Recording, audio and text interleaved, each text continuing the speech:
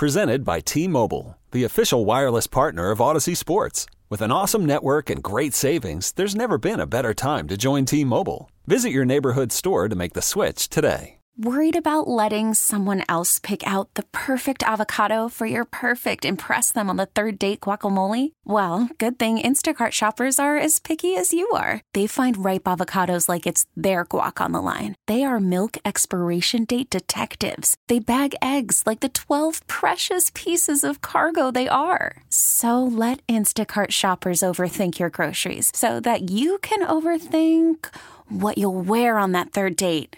Download the Instacart app to get free delivery on your first 3 orders while supplies last. Minimum $10 per order. Additional terms apply. What the Bills did was a logical, measured gamble, and now they're going to have some losses this year. It's not going to be a phenomenal offseason for the Bills, but you're right. They can get out of it quickly. They can remain a deep playoff run team throughout this. The Saints are just living in debt. They're just living in credit card debt, and they're going to be doing it for the next 4 or 5 years. That is our man, Mike Tanier. Just had a very enjoyable visit with him last segment. You can check that out at WGR550.com or also the Odyssey app if you are so inclined. Excuse me, 803-0550 is the number.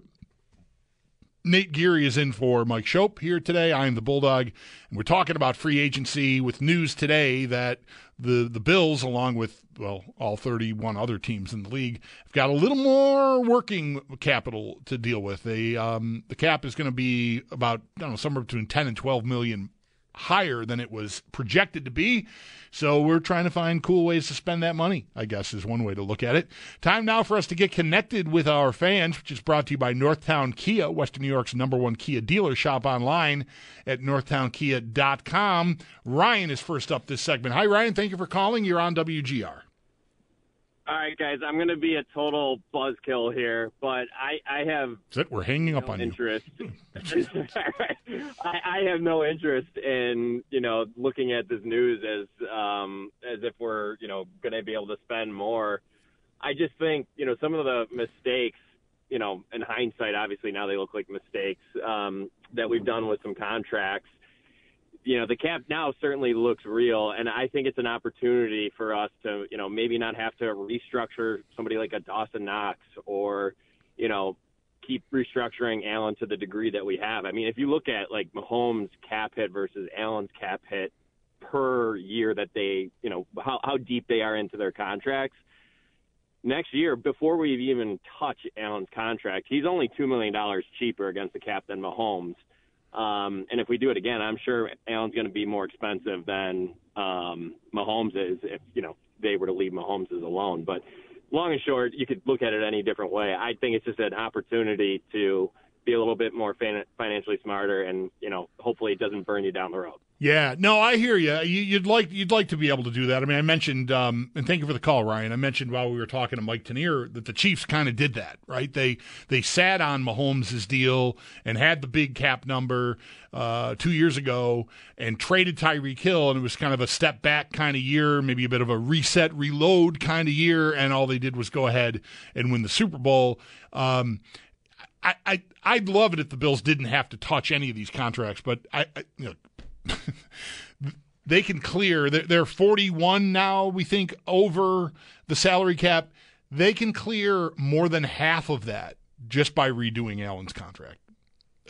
And he's Josh Allen. So I know it's not ideal, and that cap number is only going to go up the more times you do this. But I don't see any other way, short of taking a year where you just go, we're going to have street free agents playing on our defensive line because we can't afford anyone. And I think that would be irresponsible. So it's not a go for it year, but to me, it's also not a let me lay down and just get run over year. Josh Allen's their quarterback. He's going to be their quarterback for 10 more years. So kick it down the road. I got no problem with that. Where I would balk at opening up cap room by redoing veteran contracts is with Diggs, who to me is a year away from you wanting to divest yourself of him entirely. Von Miller, same deal. Like if I could walk away from Von Miller right now, I would, but I can't. So do I want to open up room Salary cap wise, by kicking his can down the road, no, because I'm not sure he's ever going to be even a reasonable facsimile of the player we thought they were signing 2 Marches ago. So I think you just got to kind of live with those. And so in those cases, I do that. But Allen, to me, is different. He's younger. He's still a cornerstone player and will be for years to come. So I think you almost have to do that to open up the room so that you can replenish your defensive end and defensive tackle positions. I think that's just how it has to be. Yeah, I also might want to say, too, like with Josh Allen, 2 years into Patrick Mahomes' 8-year or 10-year extension, whatever it was, they extended him again. They didn't extend him because he was running out of years. They extended him because, A, they wanted to give him more money up front because he had earned it. He's the best quarterback in football. But also because they wanted to create flexibility. This is not just you have to restructure guys. Like, Taron Johnson's probably going to get a little 1-year extension. I think Deion Dawkins is going to get an extension. Mm-hmm. I think there's a good chance Rasul Douglas will get extended. Those right there mean you are creating cap space this year by extending him. So it's not just about restructuring; it's also rewarding guys with extensions. It's a no-brainer. Like, especially Deion Dawkins, like, he's earned an extension, and that extension will also free up some cap space. And it doesn't hurt you because you're not kicking a can down the road. You are rewarding a guy for playing well and also helping yourself out in the process. And with Josh Allen, I could even see the Bills this year. It wouldn't surprise me at all if the Bills announced an extension for Josh Allen this offseason with the idea that they dramatically reduce the cap hit this year, but give him a whole bunch more money, add a couple of void years to his contract, and have the ability to give themselves some restructure opportunities down the road while also rewarding him for being the second best quarterback in football for the last 3 years. So, yeah, this is not just, hey, we got to restructure and kick the can down the road and turn into the Saints. This is, you can still do that, but you could also extend guys that are 27, 28 years old that aren't old and aren't going to hurt you if you extend them. And also, in the meantime, help yourself in the process. So there is more to this whole conversation than just simply saying we have to restructure and kick the can down the road. There's other options.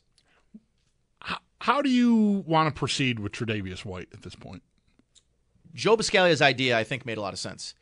Giving him an extension with non-guaranteed money, meaning we can give you some more money this year, sign you with the expectation that at the end of training camp, if it's not looking good, or at some point throughout the offseason, it's just, this isn't working, we can cut you and not be hurt from a cap hit perspective, or get through the year and your cap hit's lower, and next year we can cut you and it's not going to hurt us financially. Because straight up, the way I understand it, straight up releasing him this year, there would be some savings, but the dead money outweighs the savings by almost 50%. Like, I think it's like $6 million in savings, $10 million dead is I think the numbers, if I understand it correctly. Yeah. And that doesn't sound like a great idea. And again, you could do the post-June 1st thing, but that money, that's not giving you money for the start of free agency and the start of the league year. So, yeah, I think that's the trickiest one, because I think part of this, too, is the team is this is going to be a really difficult decision for Brandon Beane. I don't envy his position because they want to do right by Trey White. He was Sean McDermott's first draft pick. He is an emotional heartbeat of this team. He is the things he went through after the ACL injury, the hard work that he put in. This is not just a decision you can look at and say this is strictly a business decision, although whatever they decide, it will be because of business. It's a more complicated business decision than cutting, Deontay Johnson or Hardy. Deontay Hardy, right? It's a different type of decision because of the investment that the team has made in him and he's made into the team and what they think of Trey as a person. That is going to make this decision that much more difficult for Brandon Beane. Again, I don't envy it, but at the same time, I can't exactly remember the structure that Joe B had, but I thought it was the most creative.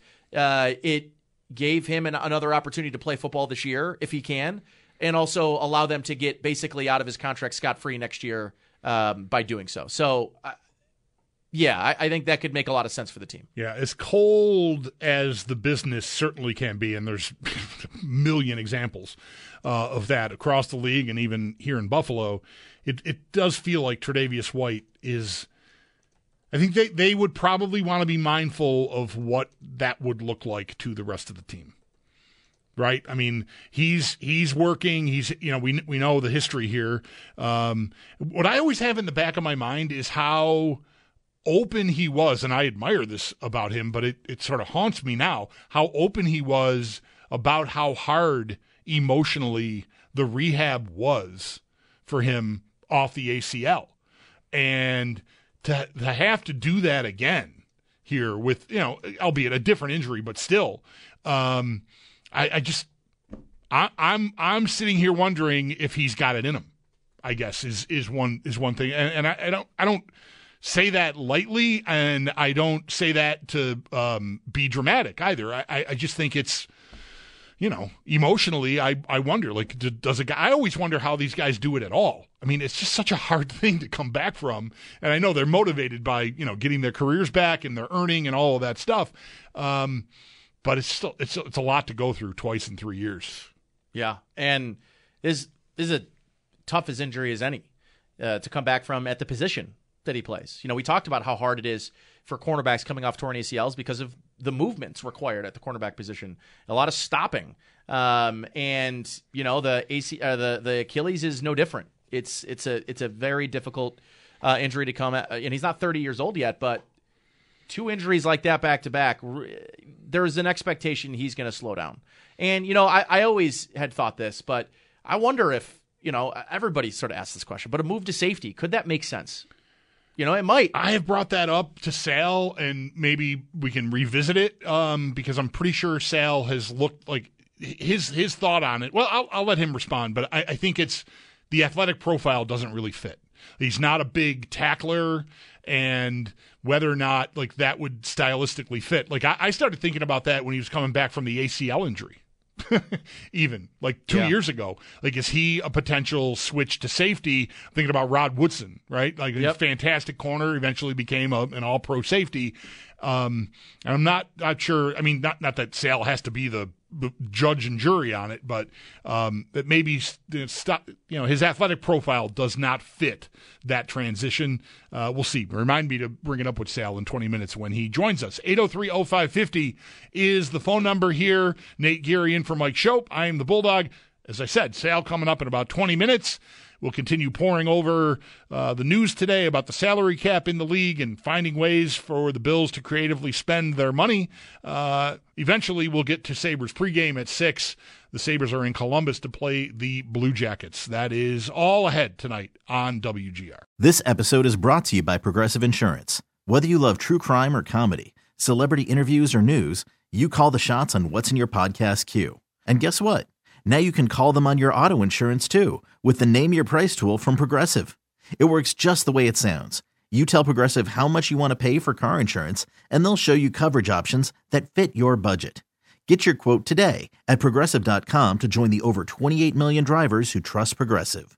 Progressive Casualty Insurance Company and Affiliates. Price and coverage match limited by state law.